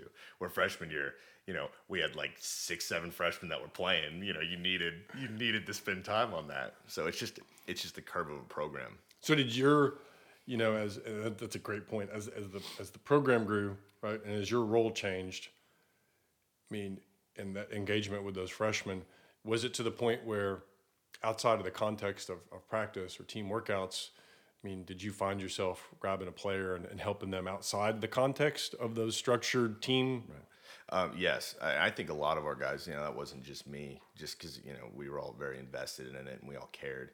But, sophomore year, I remember we would, sophomore year, me and some of the freshman poles, we'd have a couple beers and we'd watch film. And I'd say, and because a lot of time you've got all kinds of different notes from coach, and it's going so fast and you don't necessarily know what he means and everything.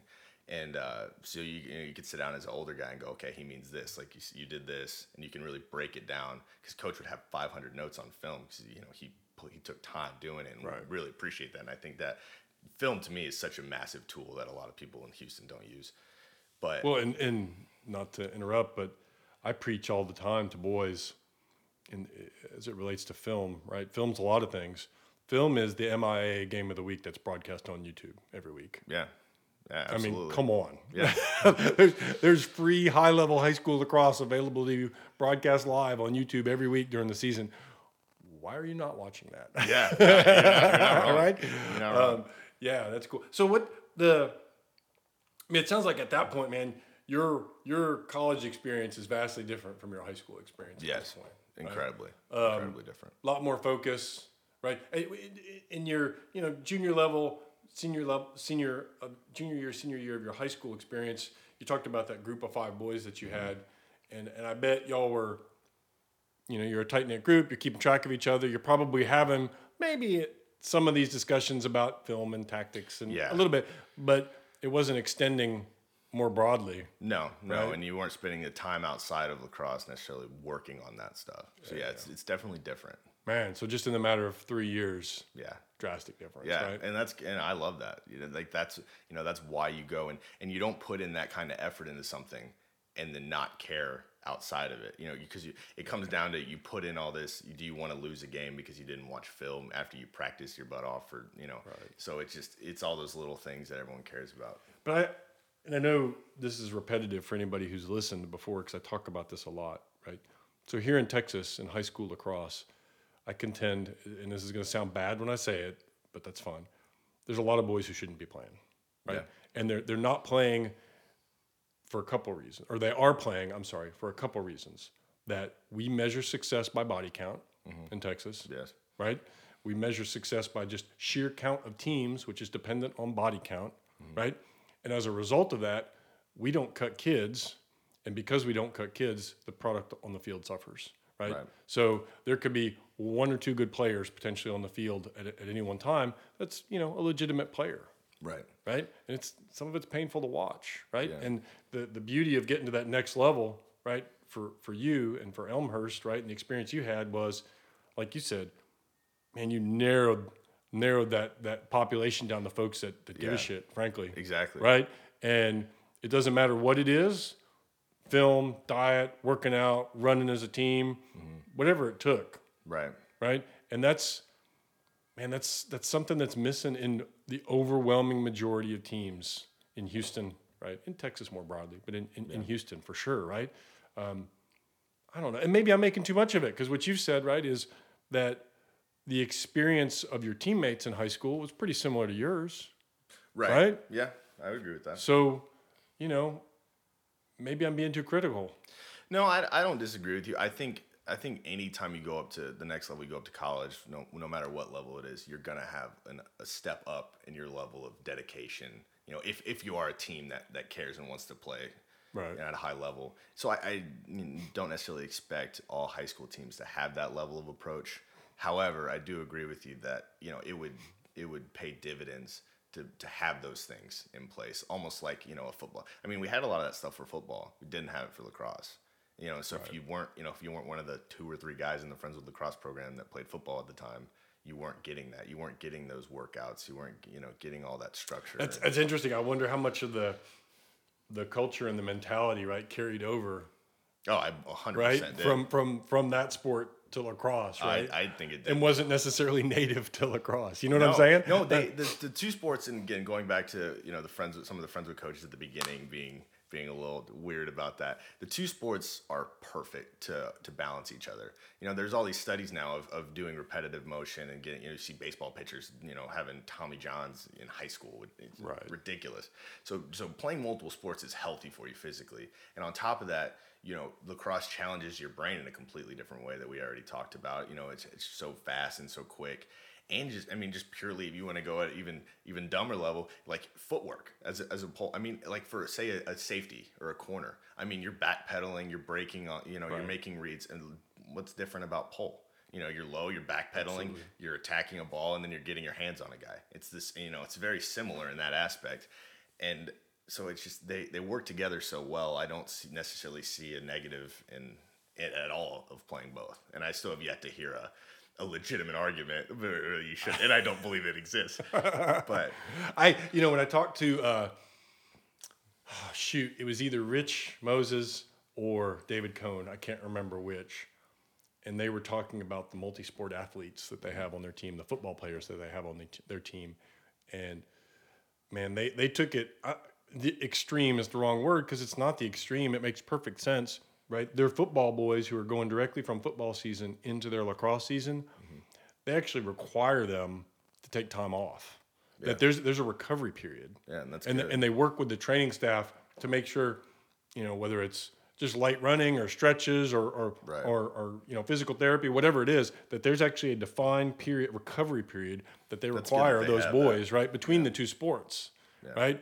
And I thought, man, that blew me away. That was awesome, right? Yeah, that's cool versus coaches going the other way and saying, we want to get the maximum out of you. Right. But what's incredible is you'll have these injuries, football more so, but in lacrosse too, especially, gets to the point we always joked about in lacrosse, freshman year, you don't know who the trainer is.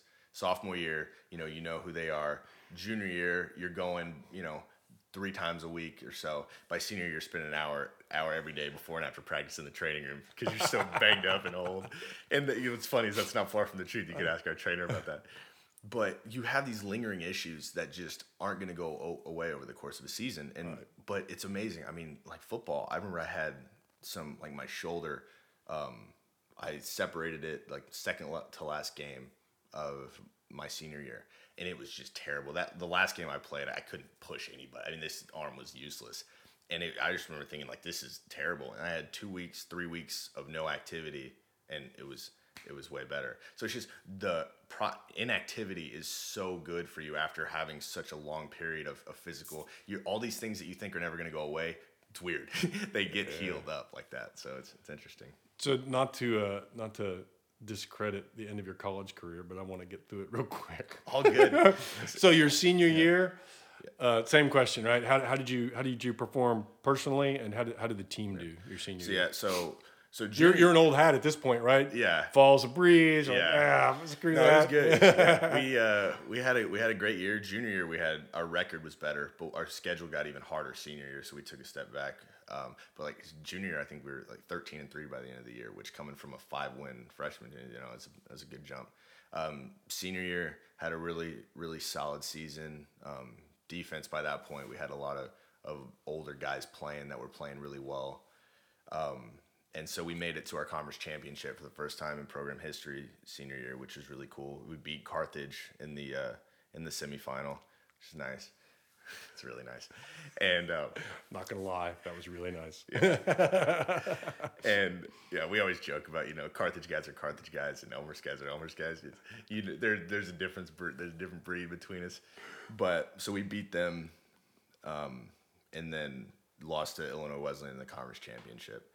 But being able to get from a team that was a perennial 4 seed to saying legitimately we belong in this conference championship, I would say for years to come, is cool to have been a part of that. So yeah, it's awesome. Would have liked to get one of those conference championships, but hey, it happens. So it goes. You've developed as a player, clearly invested in the sport. You went off to school, invested in a team. You wrap up your senior year. Total bummer, right? Yeah. I mean, we wanted that one. We really, you work all that. When you're looking back at it, you look back at freshman year fall when you're at that point, you go, man, like we've come so far. You really wanted to take that step, and we just didn't get it done. But so at the end of that, when you're being introspective about your career because it's over. Yeah, that's what you do. Did you look back in the macro and say, coaching and lacrosse in Houston and Friendswood in Texas served me well, got me to this point, right? And I grew as a person, and the total body of work was positive, and it all made sense? Or do you look back and go, well, high school didn't really set me up for this. Yeah, I overcame my high school career, right? And I mean, what were your or did you have any? Or were you like, I don't even care, I'm done? I would say closer to door number 2 there. But no, I wouldn't say I overcame it. I do think that without, first of all, Coach Kirk establishing and giving some kind of foundation, I would, first of all, never would have done it. Right. And then on top of that, if I wouldn't have had Coach Staub come in and show us, like lacrosse is more about the mental side of it than it is just running down, a right-hand alley and throwing it at the net, which I joke, but that's what our understanding was of the game before that. And so had it not been for Coach Staub and him bringing in, outside resources, like you said, and going to Division I would 100% say I was 0% prepared. That being said, with Staub, I mean, I give him more credit than probably anybody else as far as preparing me for college. I mean, just him, giving him credit again for taking us D1, because that's where the rubber really met the road. It seems like there was a couple really key points, right? Mm-hmm. the coaching change, right? And not being judgy, but just the change, right, that occurred. Yeah. And then that decision to go D1 that allowed you to play high level competition. High level lacrosse, right? So those are two really key points, right? Yeah, absolutely. And but that outstanding, I wouldn't say Houston lacrosse necessarily, made me ready to go in and just light it up in college. But had it not been for those two things, I would say I would have been totally not ready for it. So I guess what concerns me, if that's the right word, what concerns me about that is that's like a pretty razor thin margin there. You know what I'm saying? Absolutely. It's like we can point at this discussion, and there's two things, and both of them had to happen. Yes. And it's just those two things. Without those two things, and right? That's where it is. That's how it is though. Is you don't have the level of lacrosse in the majority of Houston that is gonna prepare kids to go play. And I played at an average, middle of the road, by the end above average Division III school. There's better lacrosse out there, right? Right. And I would say, how I was prepared. You talked about that. So Houston lacrosse overall is not doing that. Yeah, as I was sitting there formulating that idea, I'm like, that is a razor thin margin of error, man. It's funny to look back at it and because you look at pick a program, right? Woodlands, Highland Park, whoever it is, right? That there's this foundation built from whatever it is, first grade, right? Yeah. Whatever craziness it is, right? And you listen to Rich Moses and how purposeful and intentional he is about the culture and the way they build practice programs. And it's like, it just builds one layer after another. And, is there a single thing you can point out that was successful or not successful in that program? And, no, it's like, it's just this massive, broad foundation, right? Yeah. Then in your case, it's like, man, there's these two things. Yeah. Right there. Tell you that. But then, going to my college career, I would feel more about how you were saying that, like this whole overall culture that made my experience inside and outside of lacrosse what it was, and just as a lacrosse player, making me who I was and my teammates who we were. I would agree more with what you're saying. It's like overall, you can't point to one thing and say, "Oh, well, coach did this thing," and this was absolutely critical. Yeah. This one thing, no, right? You could just say the way the way coach ran the program, the way he handled us as men and as lacrosse players, and our culture as a team. You can point to 100 different things and say it led to this. Yeah, that is. I've never really thought about that, but yeah, it's very different. But also step back to those two things, right? And think about. This is speculation on my part, so you're welcome to hit me in the head when I say something's dumb, right? Despite the fact that you'll have to come all the way to the table. Those are two razor thin things, right? Yeah. But think about you personally, your mentality, how football prepared you to compete, right, and work. If it were somebody else and those were the two things, would they have identified those two things? Would those two things have made them successful? Especially that second thing, because I suspect there's people who are like, D1, high level of competition, nah, done, right? And again, we go back to those two razor thin things, right? Yeah, and it may have, unfortunately, it could have broke a different way for somebody who didn't have that same mentality, right? Yeah, no, you're right. I mean, you never know. I guess yes, you could say, I mean, again, going all the way back to the, in there when I said sure to my mom, like it amazes me when you think about all these tiny little decisions that lead you to where you were or where you are. But yeah, no, I would say, and you're getting to some Freud stuff, but I would say, yeah. Let's talk about your id. Yeah, exactly. Exactly. But you never know if a different person in my scenario would have gone a different way with it. Yeah, But yes, I would say with a high level of probability that it very well could have happened. I wouldn't surprise me. Looking back, I don't think if I did it again, I don't think it'd go the same way necessarily. Really? I mean, just from a pure standpoint of how many kind of things that happened. I wasn't always sold on lacrosse really until the end, and again, I almost didn't go to Elmhurst because I didn't book the ticket, and coach reconvinced me to come up. I almost didn't even play. There's all these little things, God has a way to get you where you're supposed to be. And I'm so thankful that it all ended up the way it is. I forgot about the airline ticket story. That was pretty funny. Coach, I didn't make a... Well, I didn't know you wanted me to come up anymore. And then so that was the bye week in football. So then that's why I had to wait till January, because I couldn't come up any of the rest of the fall. So I'm up there freezing. But I still loved it, man. It's just a cool campus, and the guys. I instantly saw in those guys what I talked about, how just everyone wanted to be there. Everybody loved each other, and you can see that. It's very, as a recruit, I would say anybody listening who's gonna go look at different schools, you can see that very clearly. Luke McAdams, for example, he came up, had a good visit. We had a good time. He loved the guys, but he was going to Stevenson on a visit. And I remember thinking, I was like, if he likes Stevenson, I'd love to have him at Elmhurst. He's a phenomenal athlete and a great midi and just a good guy. I remember thinking, if he's going to go to Stevenson, he loves it, I want him to go there. I want him here, but I want him to be where he feels best.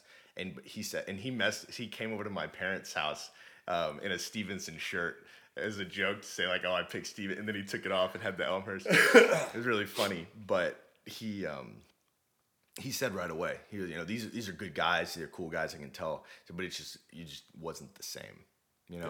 So to me, it's obvious when you see a group of guys that want to be together and that like each other outside of lacrosse, that makes all the difference. So what? I'm always amazed when I look down at my watch. I'm like, yeah, I know. Holy cow! Yeah. So what are you doing now? What are you doing now specifically as it relates to, maybe playing? What are you doing as it relates to your alma mater, Elmhurst, and what are you doing as it relates to coaching? So playing, not much. I'll be playing in the sevens tournament. I played in that the last few years. I'm gonna try to fly a few buddies down so they can play with us. Try to get back in shape for that. I've not been working out like I should. It's really bad. But coaching, so I'm going to be coaching for Pearland this spring cool. And a little bit in the fall. I'm really excited about that, to get back with Coach Staub. I think we work well together because he very much can coach offense and defense, but he'll tell you he's a defensive-minded coach. He's full of crap. He likes to think that he's a defensive. I just tell you straight up, and I've told him that he's a really good defensive coach because he's a very detail-oriented coach, and you have to be to coach defense, I think. But he likes to focus on offense, no matter what he wants to tell himself. Yeah. And so he can give me the reins, and I can run and he knows I can run the defense, and I can handle that. We do the same system essentially, and then he can focus on offense and really do what he wants to do. And then we always have fun at practice at the end. My guys against his guys. It's always fun.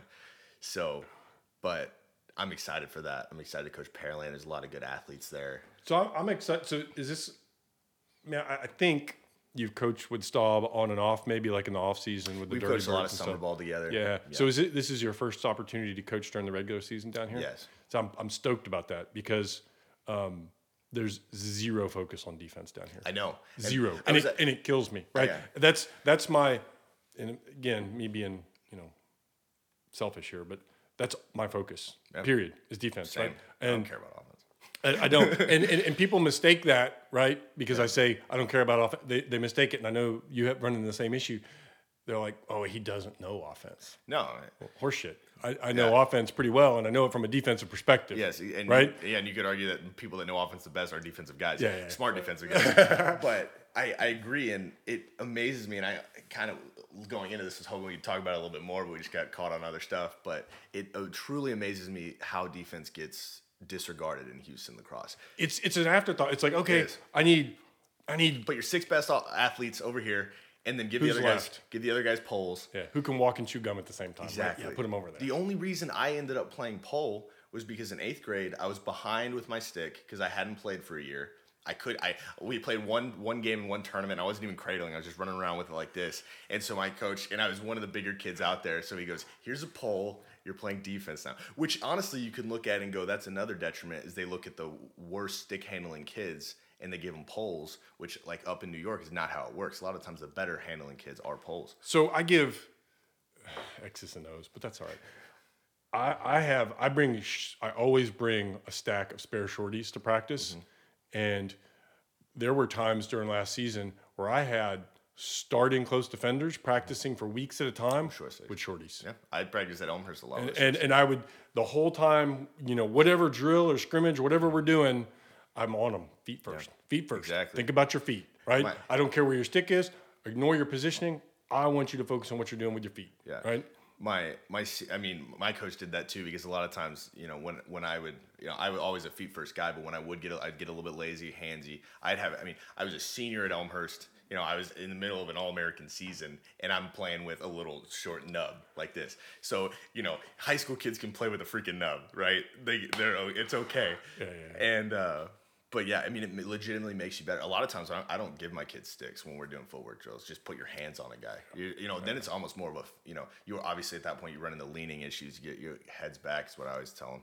But, you worry about getting your hands almost like an offensive lineman style. Yeah. And that almost, I think, cultivates a physicality, where you're like, let me just dominate. You and I need to coach together. I want to, I tell my boys, first off, we never start on ball. Yeah. Foundation of a defense is off ball. It's on the backside. Yeah, what the hell's exactly. going on back there? Right. But on ball, once we build that foundation, I want to get crazy on ball. Yeah. Absolutely crazy. Right.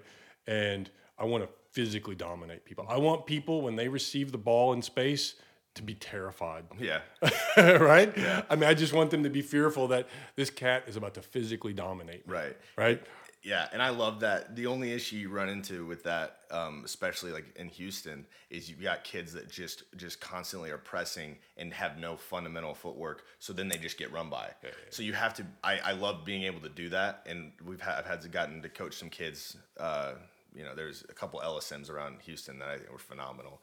That should have been a lot better if they got coached. That over the summer, that you develop that footwork, then they can do that and they can recover. But so many times you see these kids do that have no business doing it. But I can accommodate, as a coach, I can accommodate that if I can nail that rotation off ball. Yeah, absolutely. Right? And I'm not saying it's the right thing. Don't get me wrong. But yes, you can say, this guy can get beat if we're okay. It's, Right. It's a lot easier for 5 guys to help the on-ball guy than it is for just one guy to help, 5 guys behind him. Yeah. So I totally agree. Off-ball is way more important than all. You can get, it's the same thing I tell D-mids and O-mids. I don't care if you get beat. Get beat here. Right. This is, I tell the boys, one of our principles is these are valid entry points into our defense. Mm-hmm.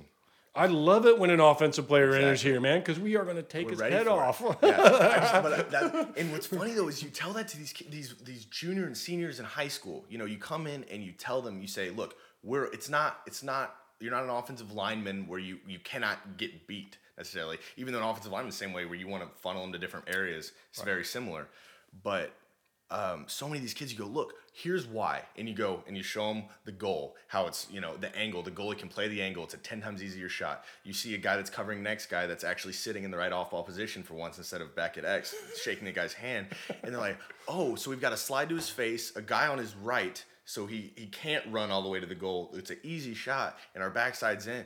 Wow. So it's like, you should know this, and it's not your fault. Right. But you're right. For Houston coaching is just not on defense. And then, once you develop a goalie, right, there are shots I straight up want to encourage you to take. Because that's the quickest way for me to get the ball back. Exactly. Right? A turnover, honestly, is a pretty low there's a low likelihood. I've got to get the ball out of your stick. Yes. I've got to get it on the ground, and then I've got to pick it up and clear it. Yeah. Yeah. So the quickest way for me to do that is to have you take a crappy shot. Yeah. No, Coach Morello always, talked about. He said, as a defense, you're not trying to eliminate shots. If you're trying to eliminate shots, you're going to fail. So you want to generate bad shots for them, and like you said, give it to our goalie, and that's where you want to clear it from. Yeah. And again, especially with the shot clock now in college. Houston, do we have a shot clock down here? Not really. No. I didn't think so. This is Texas high school rules. Well, they always pretended like they played by college rules, and they did never. But we play by college rules except when it's not convenient. Except when we don't want to. That's how it's always been.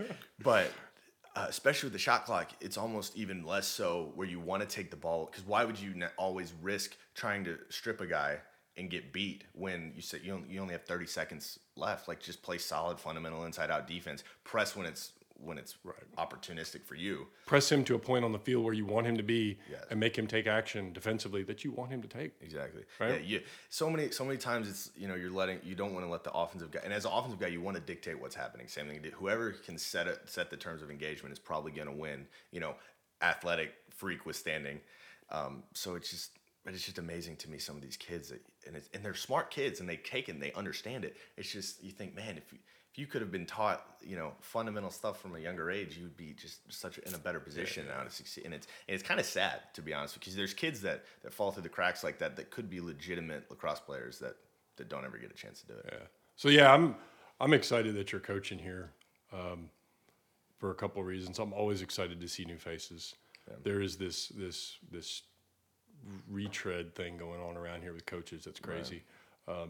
But then also to have a legitimate defensive brain, right, that's going to be here in Houston coaching legitimate defense. That's awesome. Yeah, I'm excited. That's awesome. And like Friendswood, I coached a lot of those polls through summer lacrosse when I was in college, when I was down here in the summer a couple times. And I mean, Friendswood to me, maybe, I don't know about last year, but like 2 years ago, should have had the best, maybe without the Woodlands, should have had the best defense in Houston. I mean, they had a goalie who was phenomenal. And that kid, I love that kid. He came out of nowhere. I mean, he was just okay. And then all of a sudden he was an all-district, phenomenal goalie, Joel. And then they had 3 or 4 polls that were just like, if they weren't dumb about it, they were not going to get beat. And they were all smart guys, so they're going to be in the right spot off ball. And it was amazing to me that they were getting lit up, but Friendswood is at a point now where it's, let's let everybody play. And there's a credence to that, sure. I don't agree with it, but let's let everybody play. We don't want a coach yelling at a player, because heaven forbid that he gets yelled at. Because when he goes off to college, the coach is just going to... they never yell in college, right? Oh, my gosh. Yeah. But man, some of these Friendswood parents have this idea of, it's all good, be happy and positive all the time, and that's going to get the best out of it. Everybody's going to play. And that's fine. If you want that, that's good, but you're going to get a product of Friendswood Lacrosse that you have now, which is not competitive. But you can have that positive mindset, but you can still be competitive. Right. Yeah, I agree. And you can still be aggressive and angry and physical, right? It's not. You don't have to just yell at kids all the time. Yeah. But at the same time, if you want to be a good program, you're gonna have to let a coach do it the way he wants to do it, right. And on top of that, you need to say, hey, we want to have a varsity, A team. We want to have a competitive team versus having some watered down product. And again, if that's what you want, that's what you're going to get. That's fine. But I agree. You can go the whole Dabo versus Saban approach where, you got Saban who's just all over his guys, and then Dabo who's all about, being good and empowering them, as he says. Right. They both work. Yeah. And he's as competitive, right? Exactly. Yeah. But I guarantee you Dabo is hard on his guys too. He's not just, hey, it's all good, guys. Jason Garrett clapping. That's a terrific effort. Yeah. And again, so... All right, we've been at this for almost 2 hours, dude. Have we really? Yeah. Gosh. I think we're probably pushing. No one's listening anymore. So now this is I use Castos as the platform to publish my content, and they publish it to Spotify and Apple Podcasts. Okay. And it's pretty interesting, all the analytics and statistics I get. Right, man, I tell see how many people are watching and stuff, where people are coming from. Really, what are the abandonment rates of an episode? Really, that's kind of cool. What operating system? What kind of phone or laptop are they using? What browser? Really, because you can get to. I have a website, then Spotify, and then Apple Podcasts. Right, so I can see where everybody's coming from. Nice. Right? It's pretty wild. So yeah, I'll be able to tell you, yep, you were right, Eric. At about 90 minutes, everybody dropped off. Well, what you're probably going to see is you're going to see all my buddies that are going to tune in. So you're going to see all these different areas, a lot of Chicago, and then they're going to tune out about halfway because they're going to get bored of me. I guarantee you. You just watch. Awesome. All right. Well, that's all I got. Do you have anything else? No, man. Thanks for having me. This was awesome. I really appreciate it. Thank you.